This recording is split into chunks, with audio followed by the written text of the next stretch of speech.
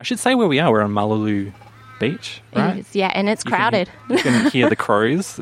It's our third person in the podcast. There's this crow that's been talking above our head. We had motorbikes. Listen for the motorbikes.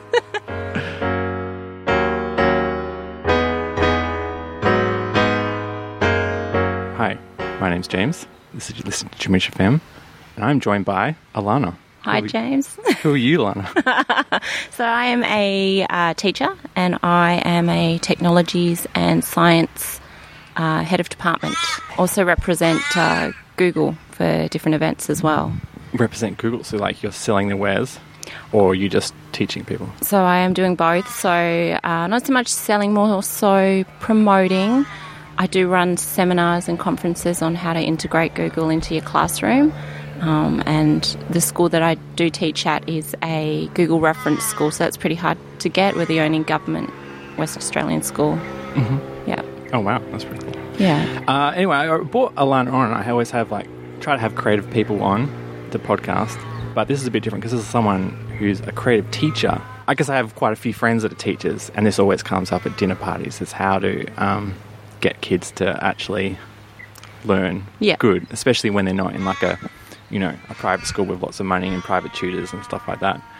And so thought it'd be awesome to come have Alana on and talk about what's the state of the art in getting kids to pay attention. How do you teach them, especially in what you do, sciences? Yeah, it's looking at integrating your technology into your classroom. I think it's a digital. They're all little digital citizens, really. It's ingrained in them.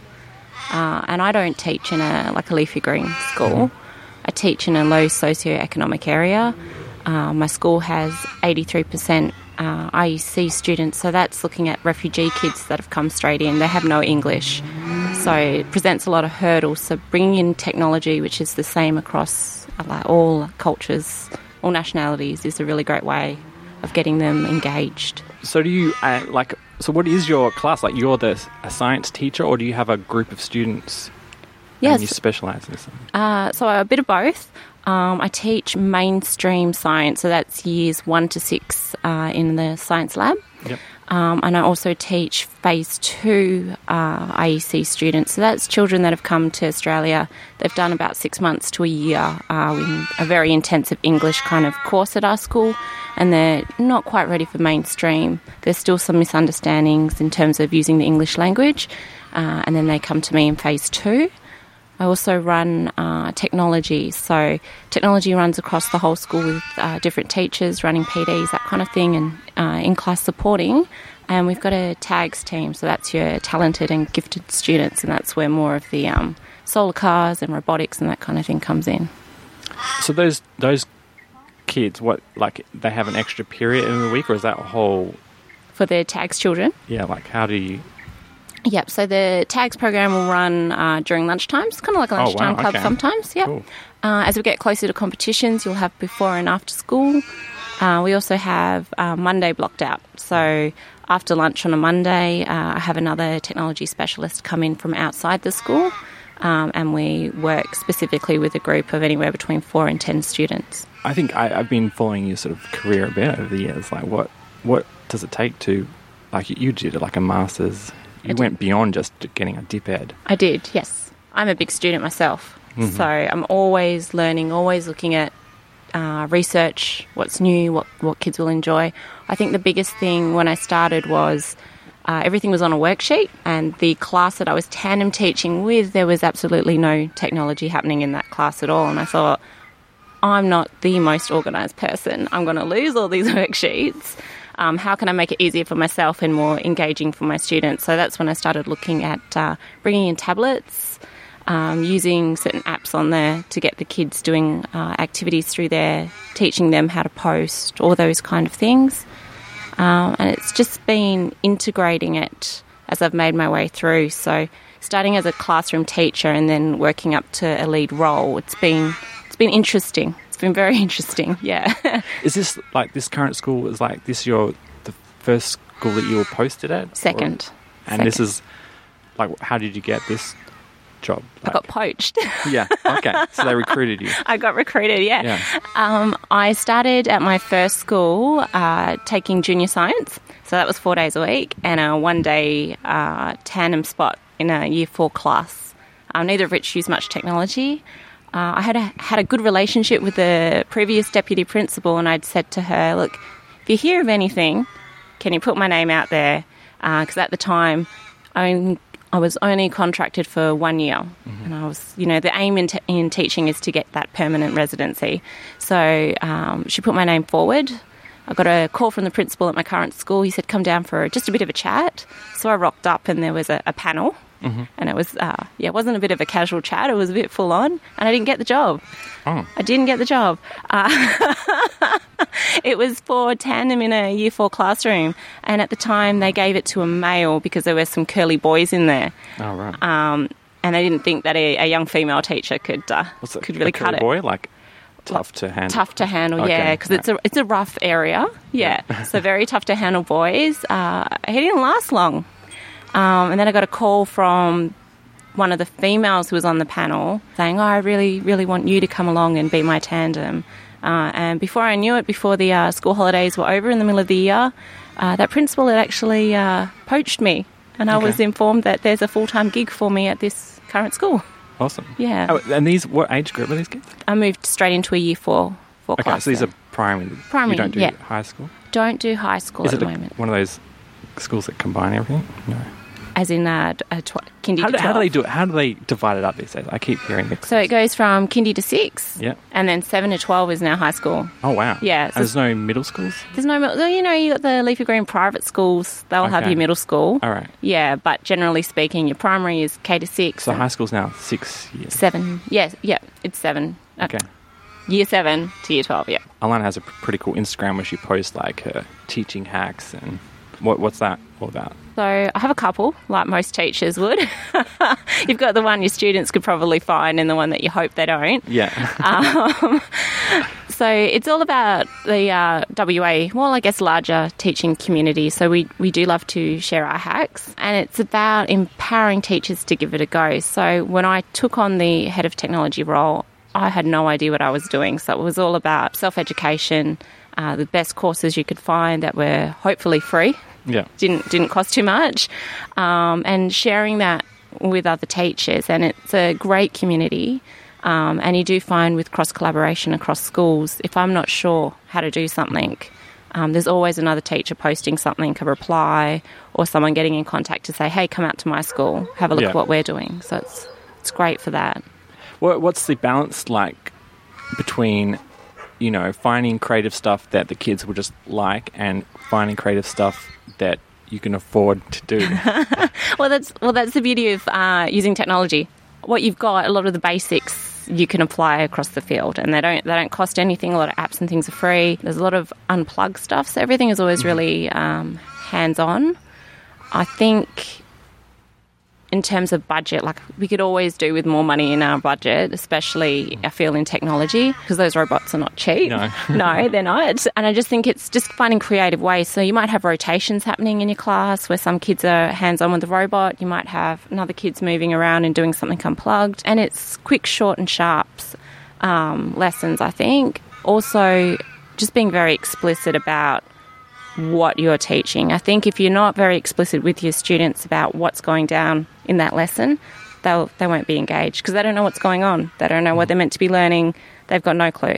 So I think being really explicit about what's happening and what you're trying to teach them is really important when you're delivering that lesson. Obviously, I assume when you're studying, you get placements like work experience kind of things. Sure. And then eventually you've got this full-time gig. Like does those placements help the shock factor of being thrown in?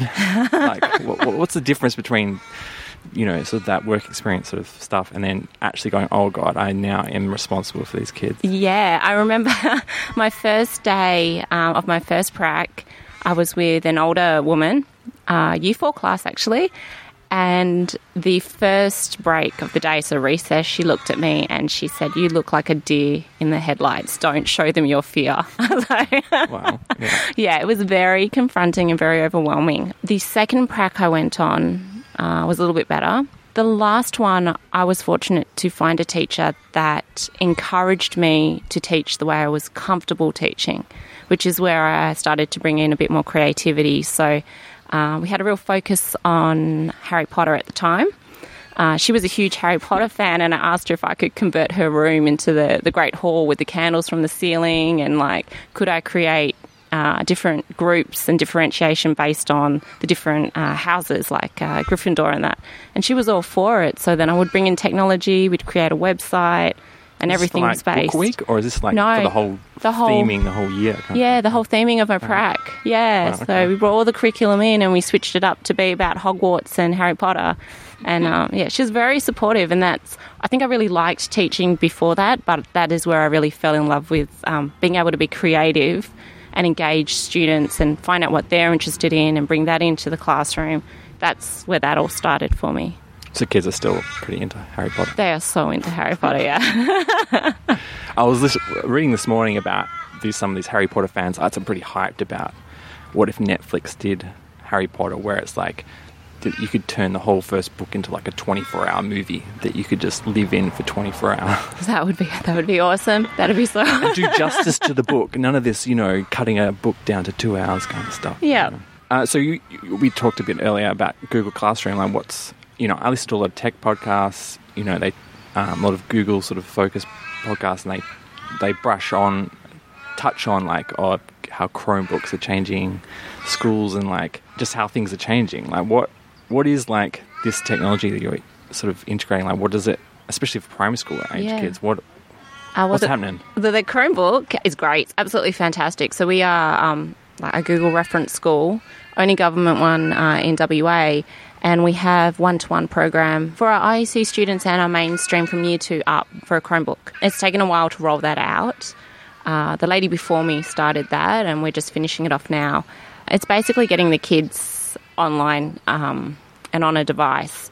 The reason being, the world is changing. There is not one job generally in the world where they're going to have a job that doesn't require them to use and understand technology. Mm-hmm. So it's not so much about teaching that technology's curriculum, but more so integrating it into their everyday use and life at school.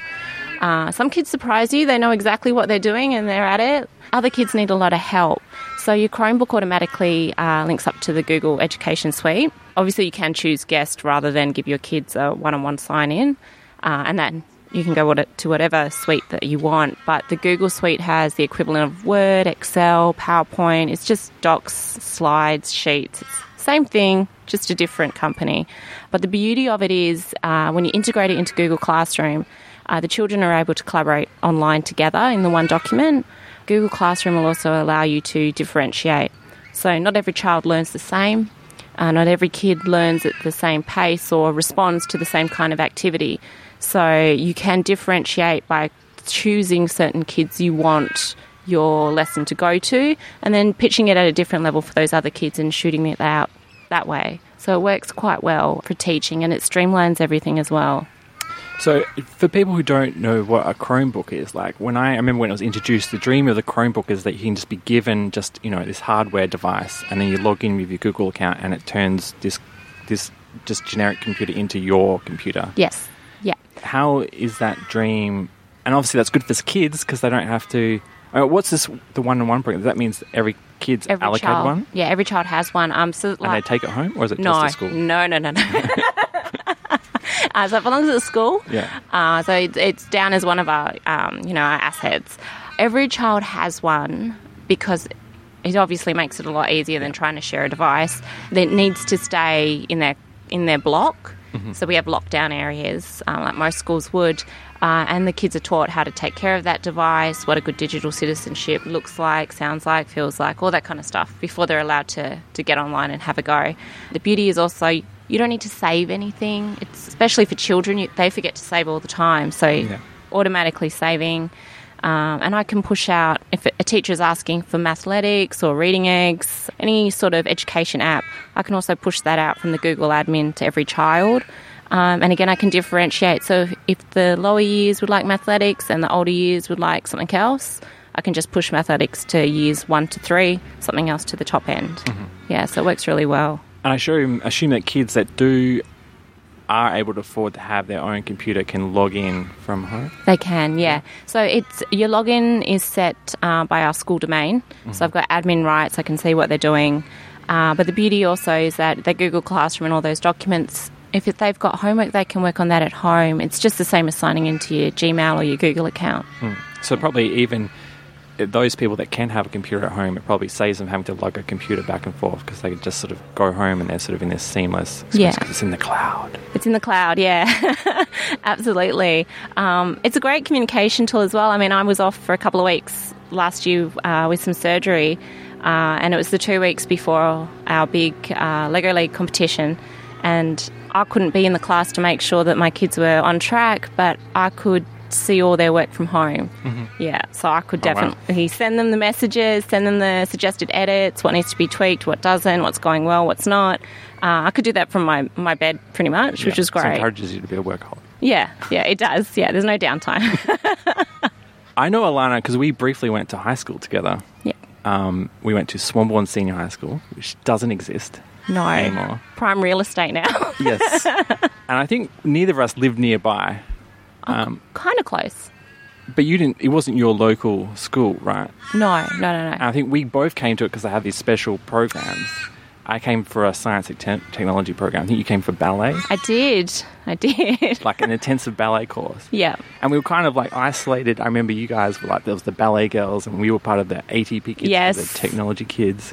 And then there's the mainstream kids in between. I think they also had a deaf program for a while and they had the intensive language centre. They did, yeah.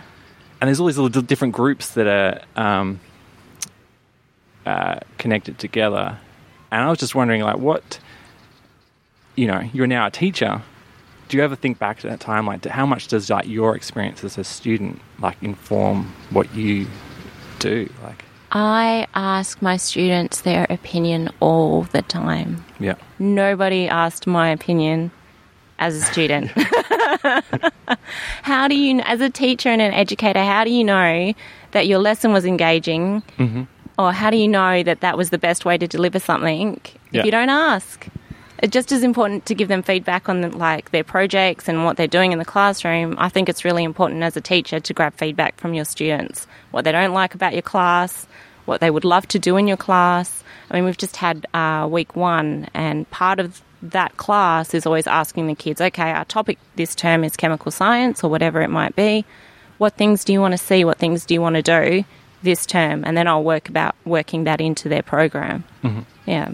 I definitely found, because the one cool thing about this going to this school that was like far away from all my friends from primary school was that they had this very hands-on program, which is probably similar to what you do with your extracurricular stuff with that, where like we had to do an advanced maths and science course, which I had hated. I just wanted to be in the regular maths and science with the mainstream kids. But then what we did get to do is like we got to have like a full half day in a couple of other classes where we were called the sort of applied technology program, where we had to use what we learned in maths and science to, like, say, I think our first year we had to build a bottle rocket and try and fly as far as we could. And so we had to use, and we had to climb, get a remote control car that's specially designed to go up very steep hills, and who could go up the steepest hill with their car and you have to build it by hand. You can't just buy a remote control and car and mod it. And we built solar houses, so we had to learn about solar passive design, about keeping your house cool. We had to build a solar car and race it around a track. Yeah. And it was like all those other classes, my other classes that I did, I was struggling in. I had struggled to pay attention. But as soon as they were like, okay, you have to design a rocket to get as far as possible, I'm like, so how do we do that? And it's like, well, you see in maths class you're doing learning about triangles and stuff like that. You got to work out your tans and your sins. See, I'm so out of touch. And suddenly you're like, oh, okay, I get to use these things that are just like stuff you have to memorize in those other classes. Then it's like I have to actually apply this to actually build a rocket and actually use the physics to go, oh, okay, all right, now I get this whole because doing electronics on paper is just like, it seems insane to me. And I guess it's good learning how to plan out a circuit, but then suddenly when you actually have to make a vehicle work, you're like, oh, okay, I need to work out what the difference between series and parallel. And I did so much better in that classes because of having to apply, that suddenly that came back to where my grades in maths and science were terrible, and then I got better and better over the time. And I'm like, when is that? Obviously, you seem to be taking this to heart and doing things like how's the education system dealing with applied learning like these days? Applied learning is great. I think it very much depends on what school you're in and how you, I guess, the admin feel about it as well. So you will find in some schools things are still very rote. Yeah. It's just repeating things. I'm fortunate that where I am, teachers are right on board with the applied learning. I think the real world problems as well, they absolutely help. But with those like learning to shoot the rocket or the steep hill, those are the kind of things that we integrate into our science program. So everything has a applied learning and an application, a hands-on application. Yeah. And there's very much encouraged in the lower years. So everything is very much play-based as well, which is really great. Gives them a chance to experiment different skills hands-on, it's a fantastic thing for them to have. I would say that it is a push. It definitely is a push. We're not the highest performing nation in the world when it comes to education, and I think trying new things and giving those things a go, especially like your feedback, that was where you excelled because you got to do it hands-on. I think we have to think about that some children really, really benefit from hands-on. And not to say that you're a bad kid in high school or anything, but I know that my slightly more challenging behaviour children really, really benefit from applied learning. Yeah. Because they can see that link. Yeah.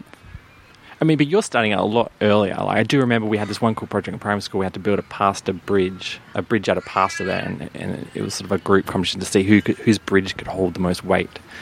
And but we didn't have. People were basically guessing as to how you can make a strong bridge out of pasta. There was no backup in that. We weren't doing it sort of a class on maths on the side to actually go, oh, this is the strongest shapes and stuff like that to construct out of. But it was really fun to do, just to learn to experiment, So we didn't have the maths and science because you're not doing advanced maths science, at least back then. Yeah.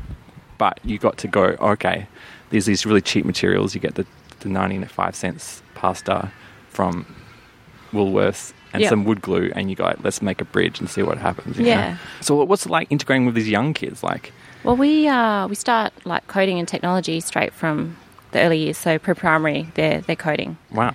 I mean, and that starts with being unplugged, and I'm a big believer in using the right vocabulary right from the start. So my little like phase 1 IEC kids straight into schooling here with no English. One of the first words they learn with me is algorithm. Yeah. Yeah, and I'll see them later on in the year, or like at the start of this year, and I'll say, what's that word? And they'll shout out algorithm to me. So, I mean, using that vocab, the earlier you introduce it, the better.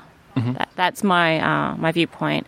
And also with the not learning, I know that you did the challenge and not learning the maths beforehand, I find that sometimes it's great to do that challenge to hook the child and then unpack it afterwards. Yeah. So how come this group had their bridge standing the longest?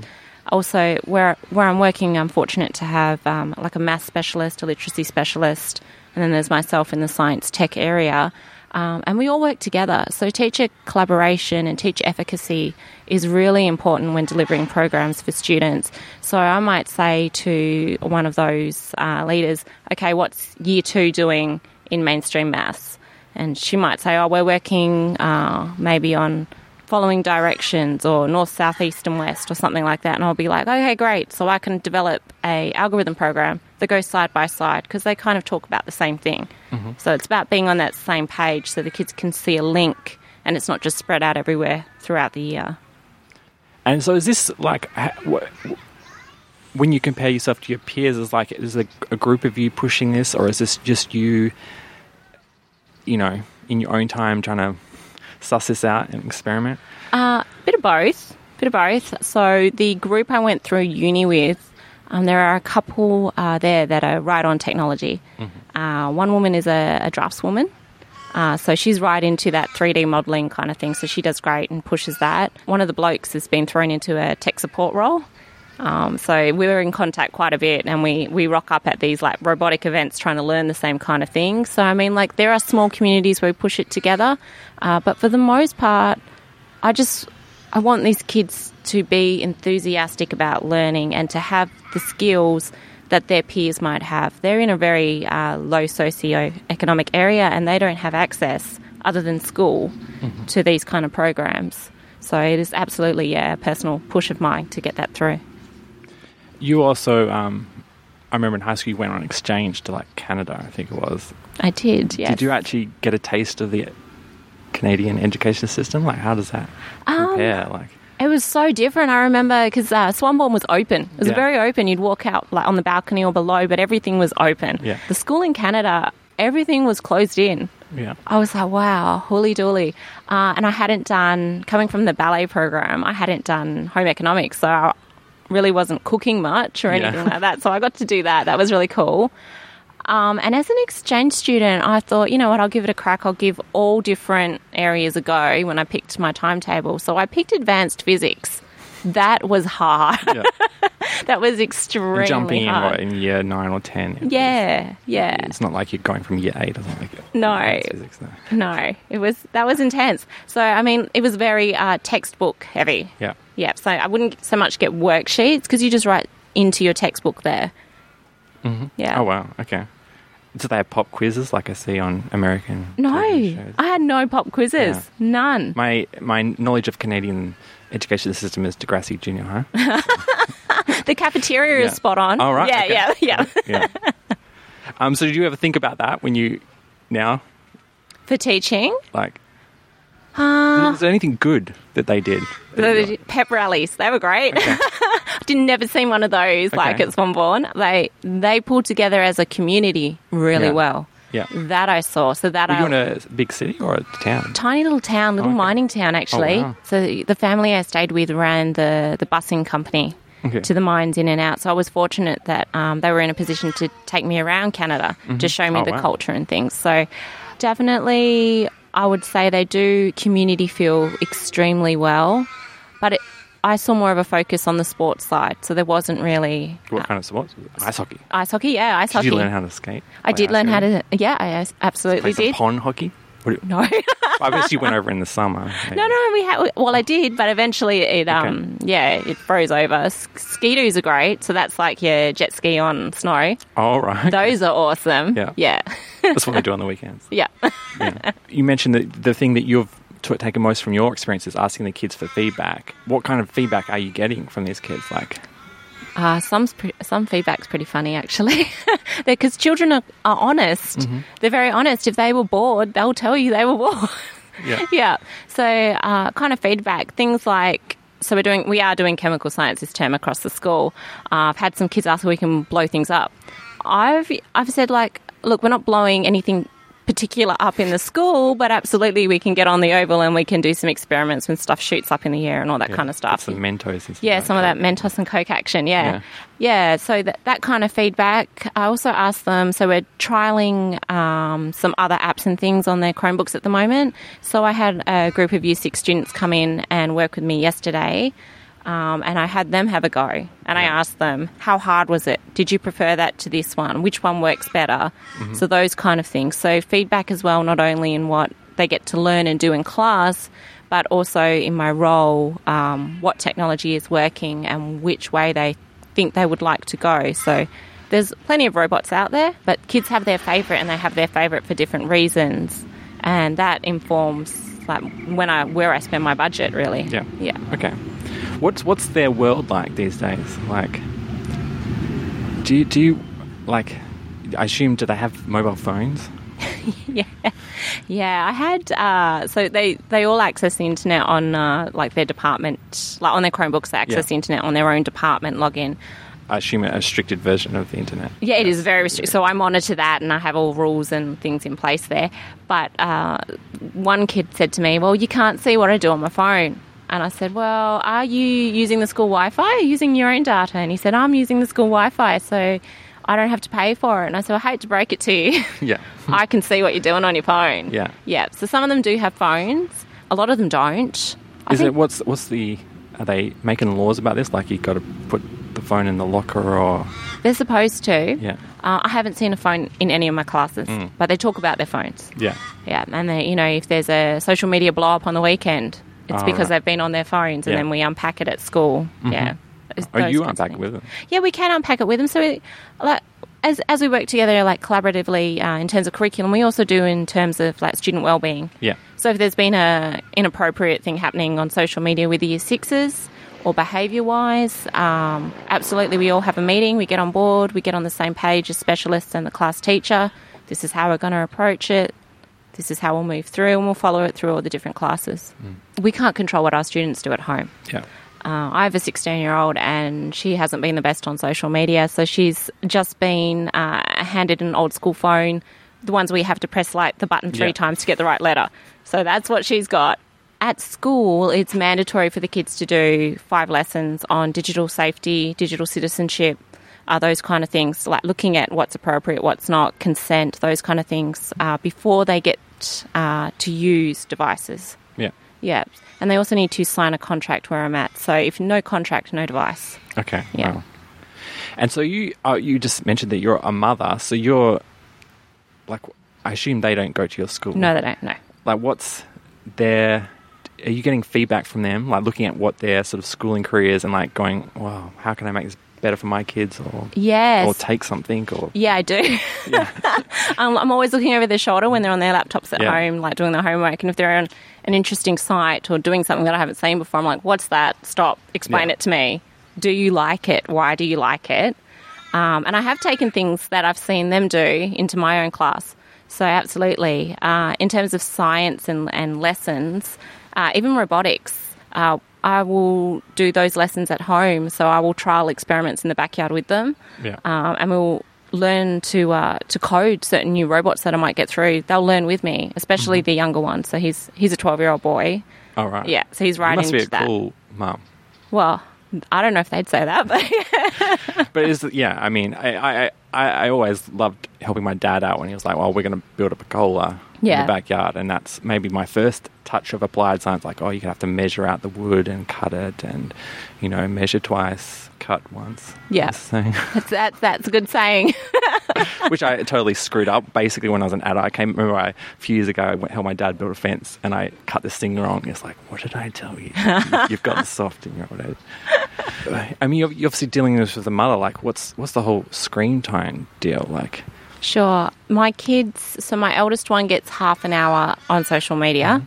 That's it, like on a device. So we recently had a blow up where an iPad that I thought had been well and truly retired was found hidden under some clothes. Okay, yeah. And I do know that she had Instagram, but there were also multiple Instagram accounts. So she had more than one. Yeah. Not being used in the best way. Yeah. So hence the old school phone. Yeah. So she gets the iPad's in my room now. She can't get that one, but her old phone with all social media and the one Instagram account that her father and I follow that we knew about, she gets half an hour on that. Yeah. And that's in front of us. Yeah. And it's with us by her side pretty much. They're sitting on the couch or whatever it might be. The younger one is really not interested. He's very introverted. He's a very quiet young man.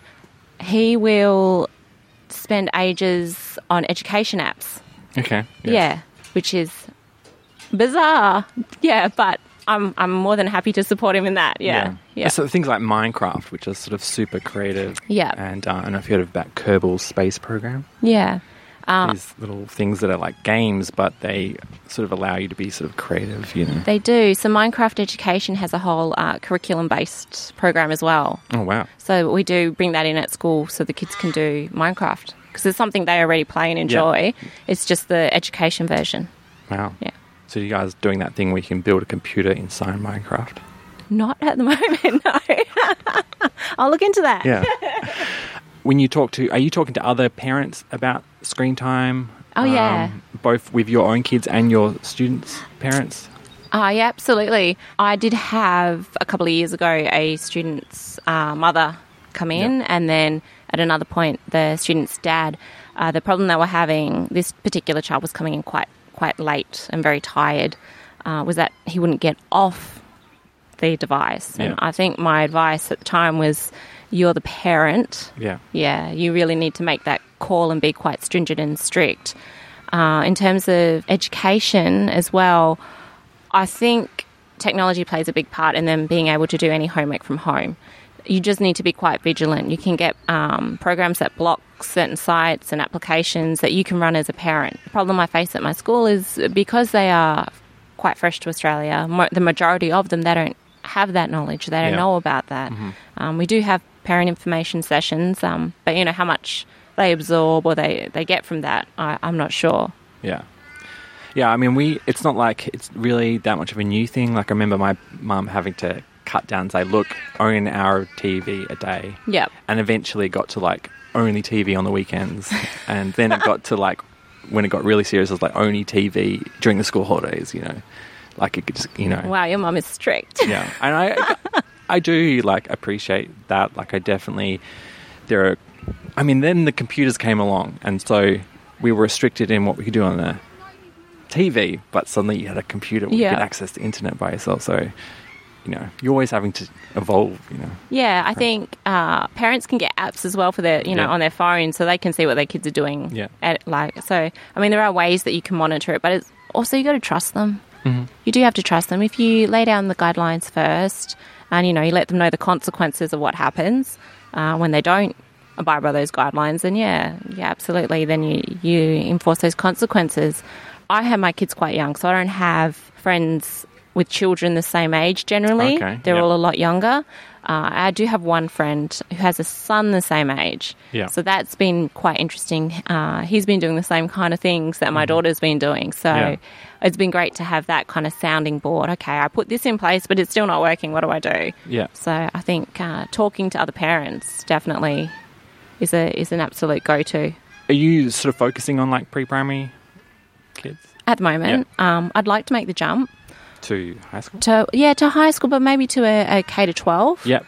And also in that, I wouldn't mind actually doing more Google work. So I actually really enjoy the conferences and the training adults. It's been quite interesting and rewarding. And having teachers come through to my conferences or workshops and then contacting me afterwards to say, hey, I tried this, it was great, it worked. Yeah, that's really rewarding. We've mentioned a few times that you talked about your kids with their robots and stuff like that, and I think they're made of Lego? Yes. What is the Lego robots thing? Okay, so you can, depending on your age, you can have different kinds of Lego robots. Yeah. So they're just varying complexity. So you've got your Milo, which is more etched at, ones and twos, that kind of thing. 3s and 4s, you've got your Spike. And above that, you've got the EV3. So and these are characters, or these are different robot models. Okay, so it's like a kit. A kit. It comes in a big kit on a trolley if you've got the money. Your little special organisation system has all the different parts in there. They have a brick or a little central processing unit that comes with it, and the kids code on their Chromebooks and transfer it across to the block or the brick.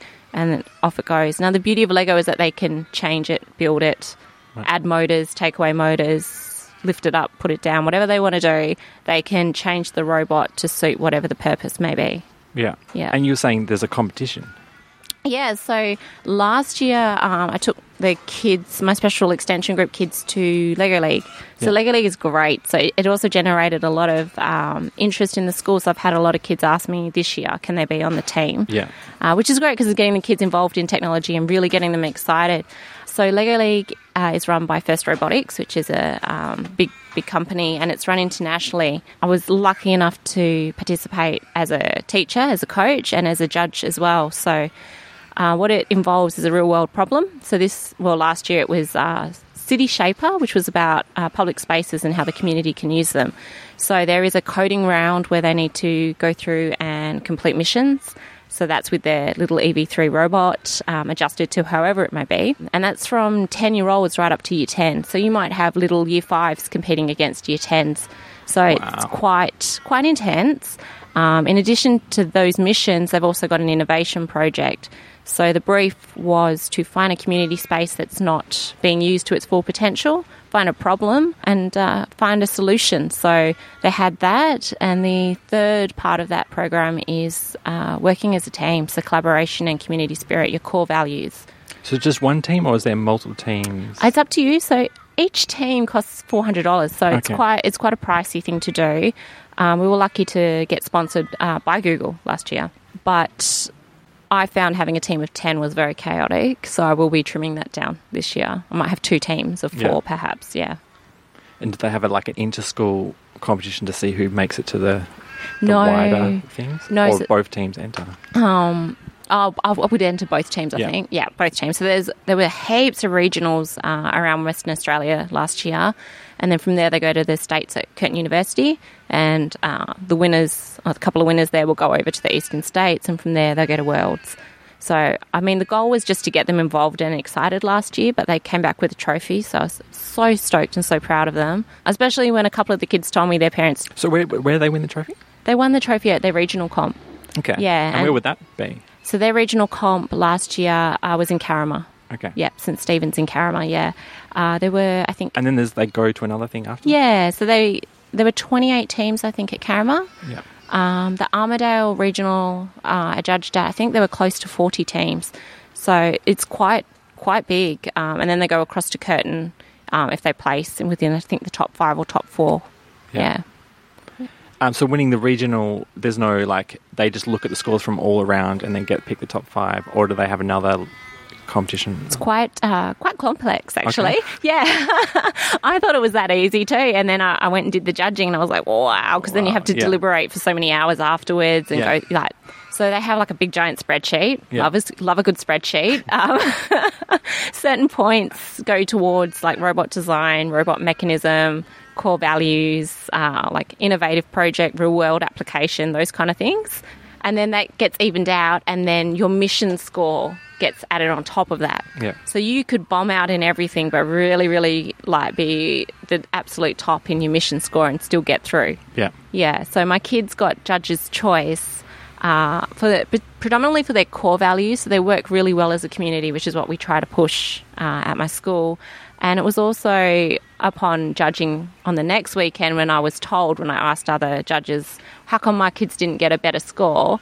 They actually came up in all the categories as a top 5, but didn't get a high enough mission score. Yeah. So that tells me that this year we really need to drill in that coding skill and solving those missions, yeah. Obviously, they're a team and they've got to have the skills to build the Lego and code it. But, obviously they're learning teamwork as well. How do you arrange roles in a team? How do you work out who's sort of signing off on the code and who's organising? I don't know. Is there anything like the head techie person kind of thing? Yeah. I guess it's giving them all an opportunity to try everything first, giving them the skills first, and watching how they apply those. Some people put their hand up and said, "Hey, I don't want the pressure of being out on the field with the mission because you have an audience and it's 3 rounds of 2 minutes and it's being timed and people are shouting at you." And some kids don't really respond well to that. So I had a couple of kids say, "Hey, can I just focus on the innovation project," which is more about designing a solution and delivering a presentation. So some kids will put their hand up.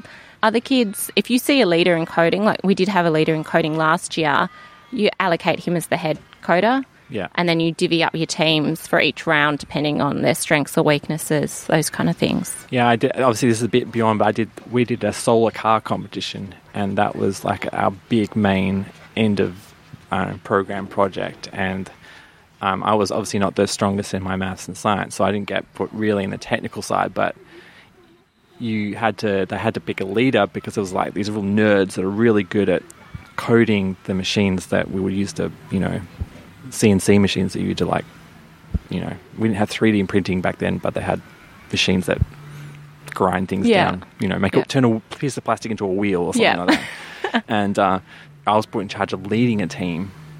And so you have to get all the parts. You have to get the guy who's really good at the electronics to combine with the guy who's really good at running the CNC machines that builds the frame that you put the motors on.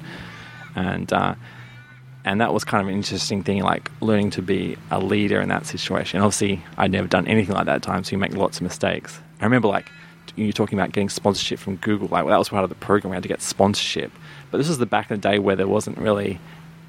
Email wasn't taken that seriously. So I had to send out... I remember at the start of the year, I sent out all these, letters asking companies for sponsorship. And we got to the end of the year and we did the competition. My team didn't... We had to do there was 3 teams in our school, so we had to have an inter-school thing. And my team came second or third. We didn't get to make to the final with the state final. But after the thing came back, I started getting all these letters in the mail with all this cash from these things because they had waited. All these companies are like, yeah, we want to do it, but we have to wait till the end of quarter to see what is our money left over that we donate to things like that. So, but then Swanbourne closed down sort of after I left. So I don't know if they ever got to use that money in the next year. Where did the money go? Yeah.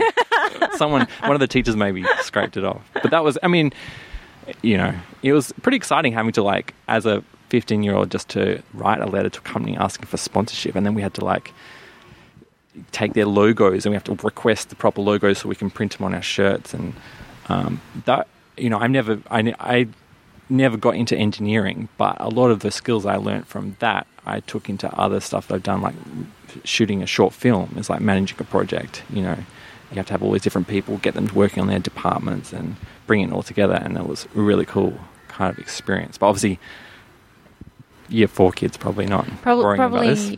Probably not wanting them to go out and approach sponsorship. Yeah. But they are probably having to learn to work as a team, I assume. Yeah, they are. And our science program, I have teams of 3 in each science class, and they're all competitive, so they all have team names based on the school values. Okay. And they all earn points, and there's a leaderboard up on the wall, and it's it's a comp between their class, and it's a comp through the whole school. But the reason we have teams of 3 is you have specific roles. So you have your manager, your speaker, and your director. So each one is responsible for certain tasks. So there's the same kind of thing, and that runs straight from our little year 1s. So we do actively encourage that learning, and we like to switch up the roles a bit, so no one's ever the same. You get a chance. That sounds awesome. What's to finish off, what's in the future? What are you excited about in the future? The robotics. Yeah. Really excited about the robotics. When I headed out to Curtin Uni for the States, to judge at the States, I was so excited about all the robotic stuff that the university was doing. Yeah. And I said to my mate who I was judging with, man, if I had my time over again, I would be studying mechatronics. I would be doing something like this. Yeah. I'm a big encourager of also having the role models up in my classroom. So I've got STEM scientists, technology whizzes, everyone up on my walls, and we have open discussions with the kids about who they are and what they've created. Mm-hmm. And I think innovation and robotics is what I am most excited about, and encouraging children to think outside the box and not restricting them by giving them too many, rules about what they have to achieve, letting them be creative, at the same time applying it across technology and science. I've been hearing about Amazon is now selling a remote control car that has cameras on it, and they're trying to get schools to learn machine learning, and they have to get this remote control to navigate by teaching the machine how to do it using machine learning. And I'm just like, whoa. Actually, one of the... But if you're getting these kids coding in primary school, by the time they get to high school, they probably have a huge knowledge base. Well, they have... We've got a little robotics, like most schools do, but one of the kids said to me, I was like, how could we use this dash and dot, it's a little sturdy blue thing, to solve a problem that we've got? Mm-hmm. And one of the kids said, rather than sending a kid as a runner with a message to the office, we could code it. Yeah. To, put the message on it and code it to go down, or code it to get there and then speak, because these robots speak. And I was like, wow, that's awesome. Yeah. Yeah. I don't know. Anyway, this stuff really excites me, even though I'm not a teacher. But, I follow SpaceX. I'm a big space nerd, and they have their Hyperloop competition, which is they get university kids to compete to send a go-kart down a vacuum tube as fast as possible. And it's just I am so jealous of those kids. I wish we had... I got to experience that a little bit with the solar car competition. Yeah. But then after year 10, when we got year 11 and 12, this all goes out the window. Now you've got to focus on just getting the best score in the TEE. And all the actual applied stuff goes right out the window, because you're literally learning how to pass the test, not about the things that you that I just barely scraped through. I got literally the sea of C's. Got the bare minimum to get into the course I wanted to. And literally as soon as I walked out of year 12, that stuff, a lot of the maths and science just went out of my brain. I think we're on that note, I think giving kids the opportunity to respond to questions that demonstrate that they have the knowledge, not just on pen and paper, is a really big thing. So, I mean, we use our technology, our apps and things, and the kids have the opportunity to demonstrate their knowledge in more than one way, especially with the school that I'm at. Yeah. They don't have those English, that vocab. So finding other ways for kids to demonstrate that, is really key. I mean, they're not... If you sit in your science test, it shouldn't be about how well you put together a paragraph. It should be about your knowledge and what you can demonstrate, Awesome. Well, it's been awesome having you on. Thank you. Really hearing about what's going on. Yeah. What's the state of the art in teaching in WA in 2020. But it's been awesome checking out what's going on. Thanks thank for coming you for having me. Thank you so much. Do you want to give out your teaching Instagram if people were interested? Yeah, sure. So teaching Instagram is Mrs. M Gets Her Teach On. Yeah. Cool. I'll put the link in the show notes if you can find that, or it'll be at jimmyfam.com. But thanks for coming on. Thank you. Awesome. Cheers.